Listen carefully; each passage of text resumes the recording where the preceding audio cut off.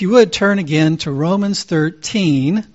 This time I want us to look at the whole chapter as we continue talking about what's going on in our country and trying to understand how to look at it and how to respond to it biblically.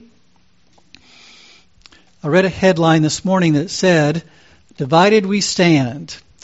Cities across U.S. see night of mayhem marked by riots, fires, vandalism, fatal shooting." And so the question of the hour is, what are we as Christians to do in light of all this going on, in light of the pandemic, in light of the restrictions, in light of the violent protests, in light of the calls for various responses to injustice in our country? Well, it's hard not to think about things, especially in light of that headline and in light of other things that are going on, especially in places like Portland. Somebody commented on what's going on in Portland by saying the political leaders there in Portland, Oregon, allow violent riots to fester for 2 straight months. And then when the federal law enforcement officers come in to try and stop buildings from burning and try to protect federal property, they are called the villains. And the comment that this person made was, it's absolute total insanity and frankly psychotic madness. They have abandoned what is their number one responsibility, to protect people. As I prayed, in one sense it's surprising, in another sense it's not surprising, because there are a lot of insane things being said and done these days. And Ecclesiastes 9 Verse 3 says, "The hearts of the sons of men are full of evil, and insanity is in their hearts throughout their lives." It's only the grace of God that keeps people from going into insanity, insane thinking and insane actions. For us as believers, we don't want to follow that insane thinking or those insane actions. And the way we maintain our own sanity, in a sense, is by looking at the Word of God and seeing what God has to say about what's going on. In Romans 12 at the very end, the last thing that Paul says before we get into Romans 13 is, he says, "Do not be overcome by evil, but overcome evil with good." Now there are some things that he says right before that are important on a personal level that we need to do. But then he begins talking in chapter 13 about other things we need to consider too that are a part of overcoming evil. And the first thing he talks about is the government. And so I'm just going to read this section by section as we walk through this morning. And we'll first start with the first 7 verses, which we read last week as well. Verse 1 says, "Every person is to be in subjection to the governing authorities. For there is no authority except from God, and those which exist are established by God. Therefore, whoever resists authority has opposed the ordinance of God, and they who have opposed will receive condemnation upon themselves. For rulers are not a cause of fear for good behavior, but for evil. Do you want to have no fear of authority? Do what is good, and you will have praise from the same. For it is a minister of God to you for good. But if you do what is evil, be afraid, for it does not bear the sword for nothing. For it is a minister of God, and a avenger who brings wrath on the one who practices evil. Therefore, it is necessary to be in subjection, not only because of wrath, but also for conscience sake. For because of this you also pay taxes, for rulers are servants of God, devoting themselves to this very thing. Render to all what is due them, tax to whom tax is due, custom to whom custom, fear to whom fear, honor to whom honor." You note in verse 4, he says, the government does not bear the sword for nothing. And then in verse 6, he says, rulers are servants of God. And I want to focus on those two aspects of what he says there this morning. Many of you are familiar with William Wilberforce, who was a British politician back in the 1700s and 1800s. He gave his life as a politician, a Christian politician, working in government, especially working for the end of the African slave trade in Britain. And his perspective was he approached politics and he approached his service in government truly as a servant of God. And he said that one of the things that was lacking in his day was that people carried out their politics in such a way that they did not give a suitable reverence for the divine majesty.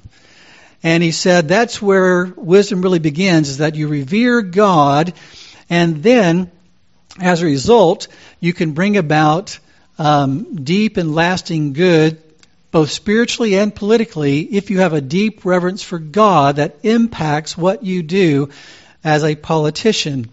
And he is a good example of what politicians are supposed to be doing. They are supposed to be servants of God.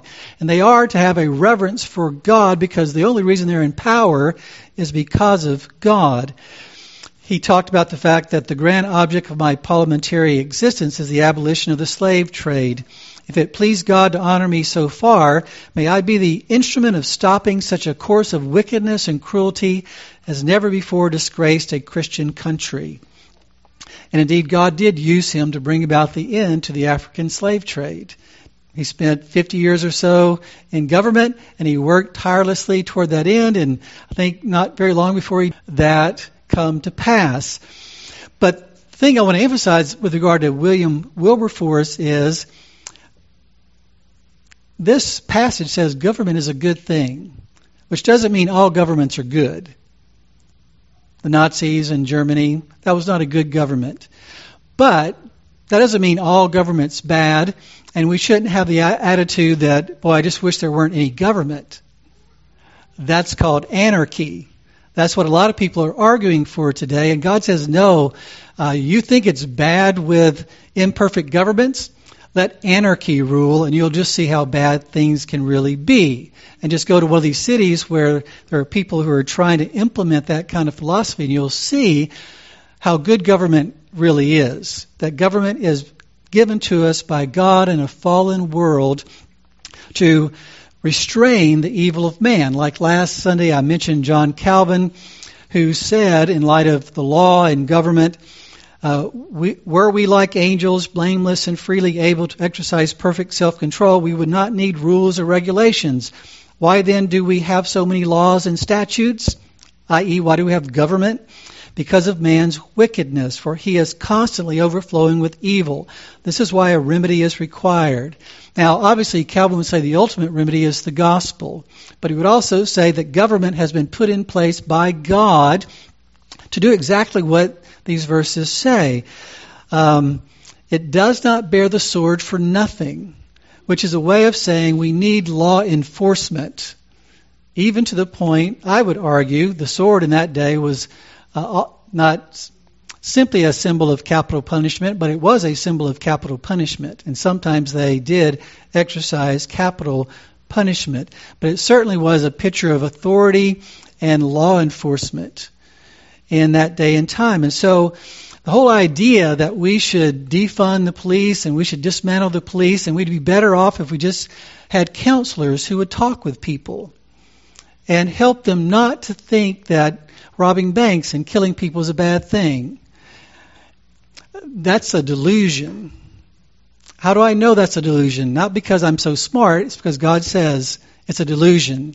That's why we need government. We need government, we need law enforcement, we need laws, because the sinful wickedness of man without restraint is going to do whatever it feels like it needs to do to pursue its own happiness, unless it will find some consequence that they don't want. And so government is a good thing. But governments can certainly go bad. For instance, in Germany and in other places, when they begin to adopt what it says in Isaiah 5:20, woe to those who call evil good and good evil. So this passage does not argue for blind obedience to the government, but it does argue for a right, proper embracing of the principle that we do need government in our land. And so it's not blind. So there are biblical reasons for resisting governments that are doing things outside their sphere. There is a good place for asking, is this lawful?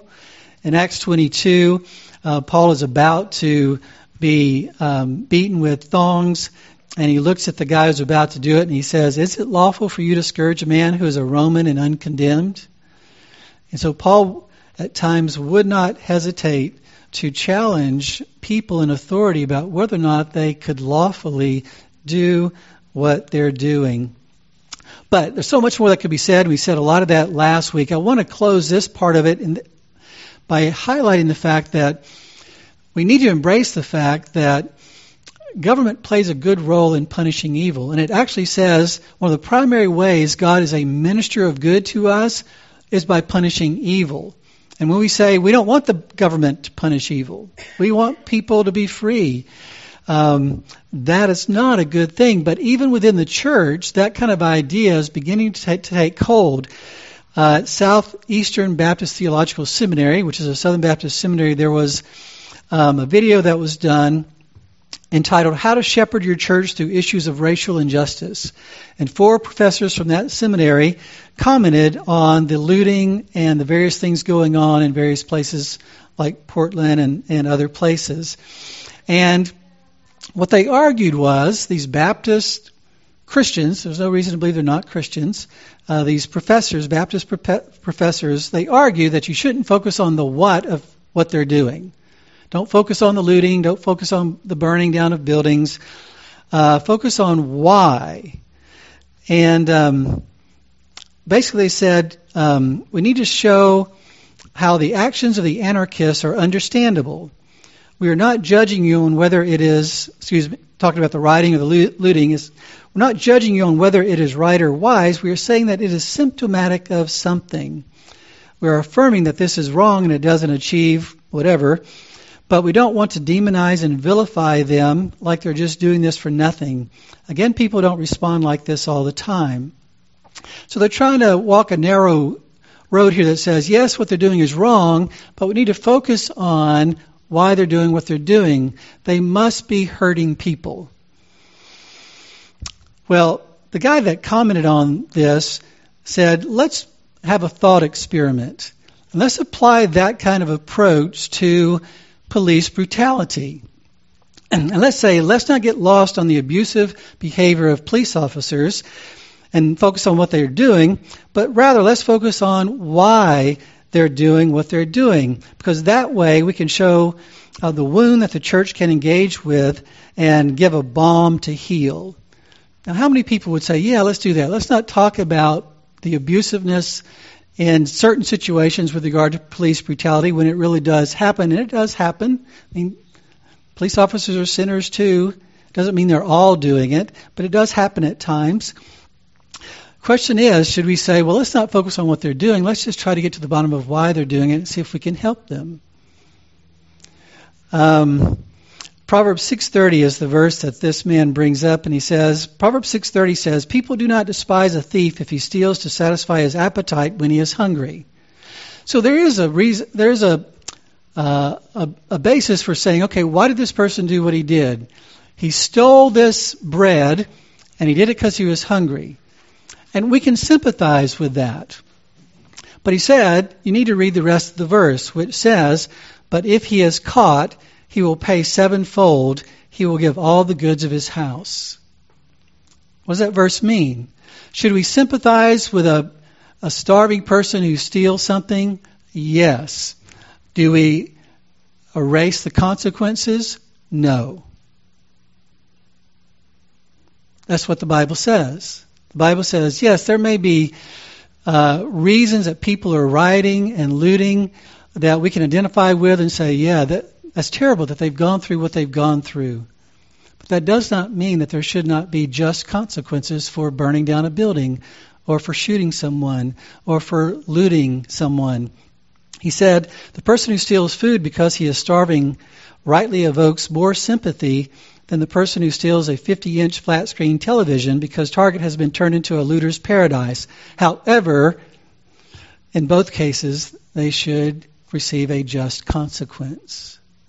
And so that's why our thinking is so off, because God says there is a rightful place in society for laws and for government and for law enforcement. And you don't just set aside the law because people are arguing that they have a good reason for shooting that person or a good reason for stealing that TV. That's not a right way to approach it, and it truly isn't the loving way.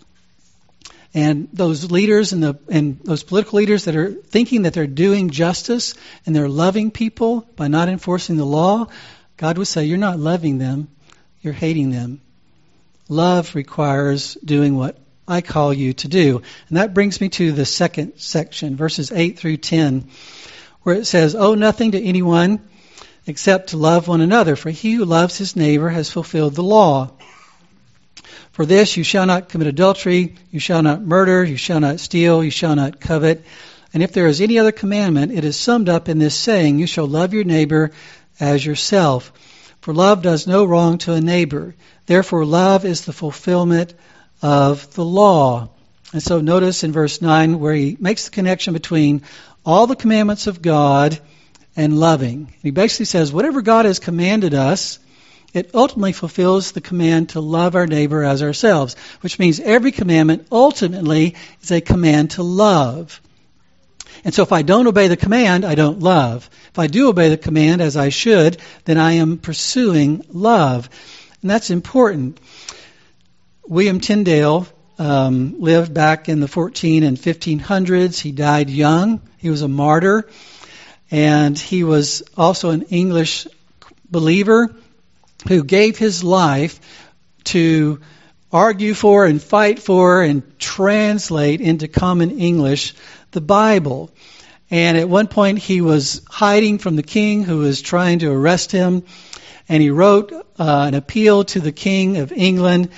And he said, I assure you, if it would stand with the king's most gracious pleasure to grant only a bare text of Scripture, he goes on there to say, I won't write anything else. And you can, he says, I will most humbly submit myself at the feet of His Royal Majesty, offering my body to suffer what pain or torture, yea, what death His grace will. So if you think about what he's saying, King of England, if you will just let me and authorize an English version of the Bible in common English so people can read it, you can torture me and kill me in whatever way you want. If you'll just agree to that, I'll give myself up. I'll come out of hiding if you'll just give people the Bible so that they can read it. There's one man who commented on William Tyndale and said, I find him always singing one note. And that was the one note he sang. A Bible in English so people can read it. He was actually strangled and burned at the stake. And his last words were, Lord, open the King of England's eyes. Why would someone like that think that this book is so very important for you and I to have in a form that we can read and understand? Well, R.C. Sproul talks about a friend of his that he went to school with in seminary who later on said he didn't believe the Bible was inerrant and didn't believe it, believed it had errors in it and didn't have the authority that it had, that he thought it had before. And R.C. said, well, how do you follow Jesus? If you don't rely on the Bible and what it says, how do you follow Jesus? And he made some comment about, I just listen to whatever the church says or whatever. But R.C. Sproul's point was, if you don't have the Bible, you can't listen to Jesus. If you don't have the Bible, you don't know what the will of God is. If you don't have the Bible, you don't know what justice looks like. If you don't have the Bible, you don't know what love looks like. And that's the point of this section in verses 8 through 10, is that it's through the Word of God that we actually see what love looks like. And if you're murdering a store owner, you're not loving. If you're stealing from a store owner, you're not loving. If you're murdering someone you're arresting, then you're not loving. In any case where murder is happening, in any case where stealing's happening, you're not loving no matter what might be your excuse for it. And so the law of God, the Word of God is crucial for us in evaluating those kinds of things, because love cannot be defined by what people feel. I can't say, I know I've loved that person if they felt loved, or I didn't love that person if they didn't feel loved. You remember Job? Job said at one point about God, talking to God, "You have become cruel to me. With the might of your hand you persecute me." Job did not feel loved by God, but God was loving him perfectly. Love cannot be defined by whether or not people think it's loving. This is what they said about Jesus, who was the personification of love. He never sinned, so that means everything he did was a loving action. Perfect love on display in every relationship, 24/7, every day of his life. And the religious leaders said he has a demon and is insane. He has a demon. That means he is out to hurt people. He's out to deceive people. He's out to destroy people. So love was interpreted as demonic. Love was interpreted as insanity. And if you think a little bit, you can hear that same kind of talk in our society. The way people are responding to each other and responding to what some Christians are doing as well. So love has to be defined by obedience to God's law. That's what it looks like. That's not all it is. Love is a desire for someone's good, a true heart desire that someone would have what is really good. And the law, the Word of God, tells us how to pursue that, how to actually love them practically. So obedience to God is always loving, and loving always requires obedience to God. Charles Hodge said, "Since love delights in the happiness of its object, it effectually prevents us from injuring those we love, and consequently leads us to fulfill all the law requires, because the law requires nothing which is not conducive to the best interests of our fellow men. He, therefore, who loves his neighbor with the same sincerity that he loves himself, and consequently treats him as he would want to be treated by him, will fulfill all that the law commands." R.C. Sproul said, "God's laws are not just moral rules or abstract mandates, they are rules of love." Last point. Well, before I go into the last point, let me just make one more point. There's a blog called Women on the Web, and there's an article that you can find on their blog that says, "Abortion, a matter of human rights and social justice."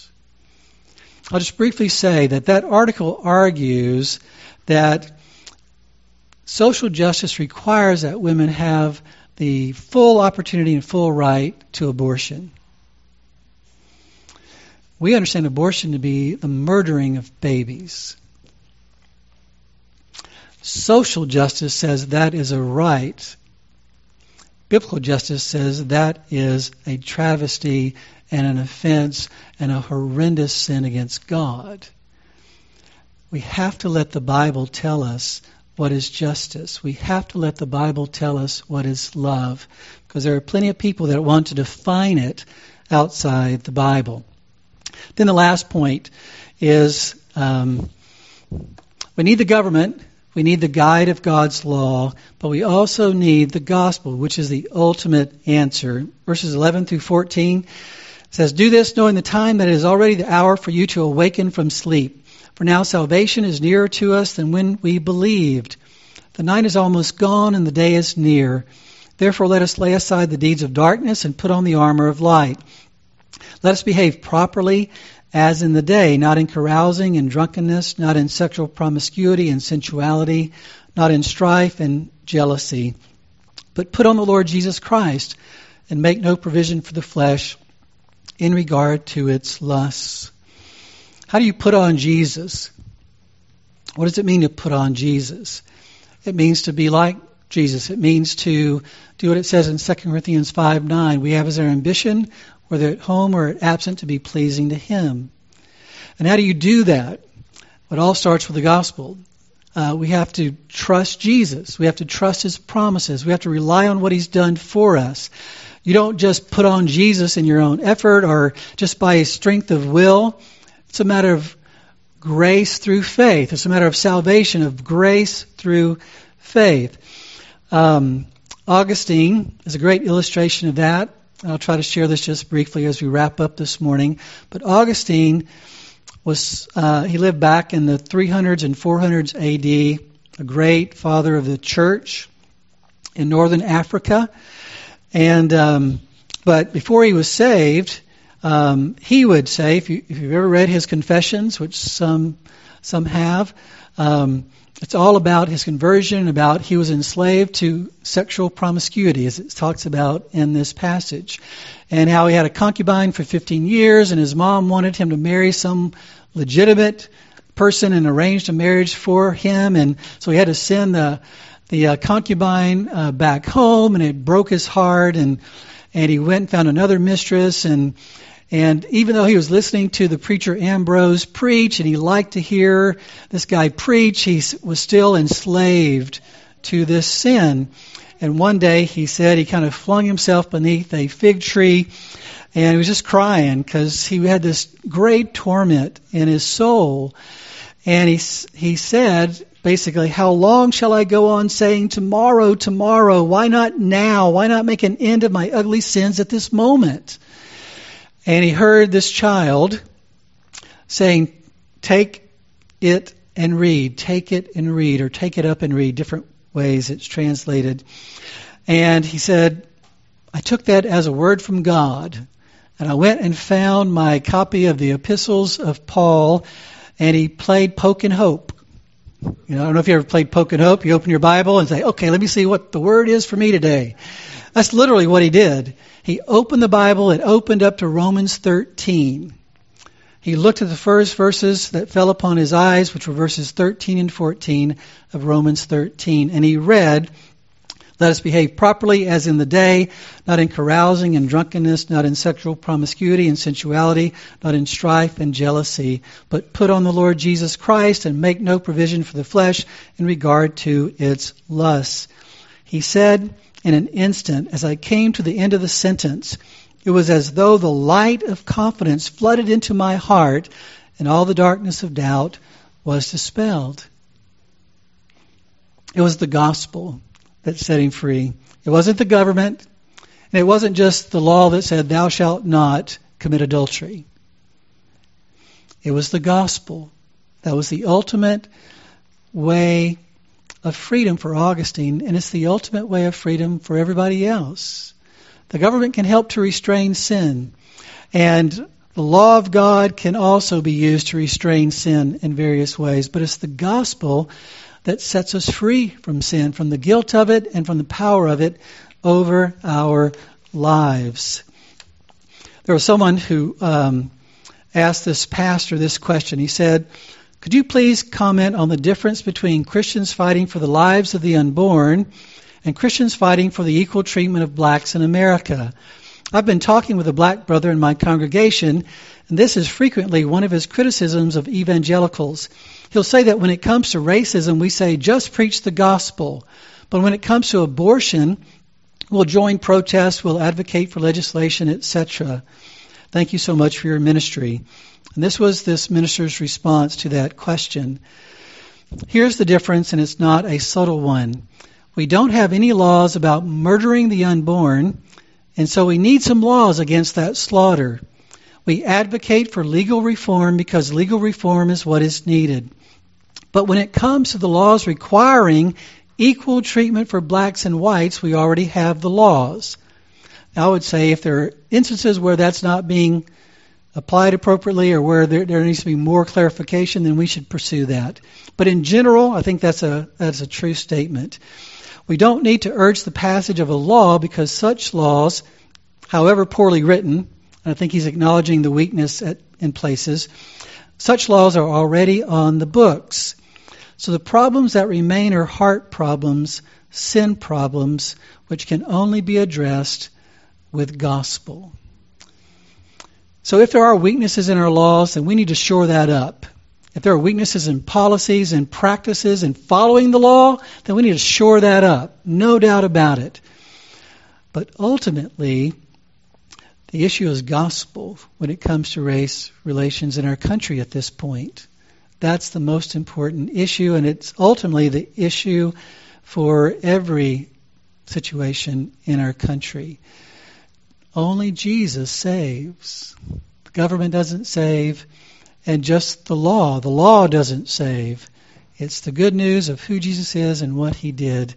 And the good news is he's an able and willing Savior for all. Let's pray. Father, we thank you for your word. We pray that you'd help us to see what your word says and how it applies to our situation. Help us to support the proper role of government and to support the proper function of law enforcement. Help us to submit our lives to your word and submit our definitions of love to your word. Help us to spread the gospel that reconciliation, true reconciliation might take place and that hearts might truly be changed and set free. Deliver us, Father, from the insanity that's filling our country in so many ways, and help us to truly love as you've called us to love. In Jesus' precious name we pray, amen.